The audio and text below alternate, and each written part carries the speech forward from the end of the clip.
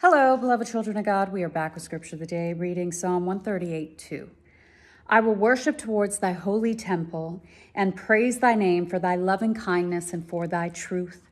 For thou hast magnified thy word above all thy name.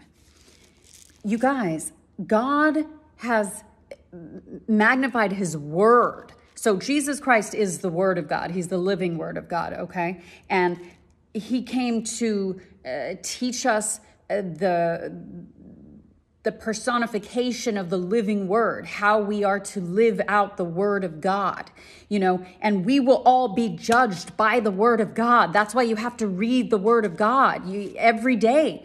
You have to, it has to be in your spirit, and then you will know it and you will live it. It becomes a part of you, a part of your being.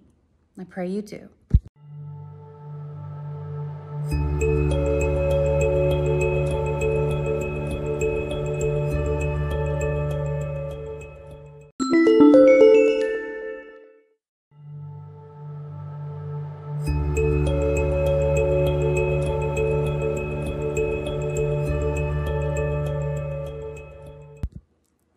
Hello, beloved children of God. We are back with Scripture of the Day, reading Psalm 138:2.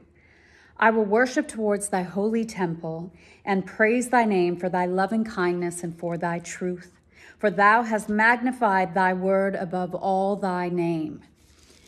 You guys, God has magnified his word. So Jesus Christ is the word of God. He's the living word of God, okay? And he came to teach us the personification of the living word, how we are to live out the word of God, and we will all be judged by the word of God. That's why you have to read the word of God every day. You have to, it has to be in your spirit, and then you will know it and you will live it.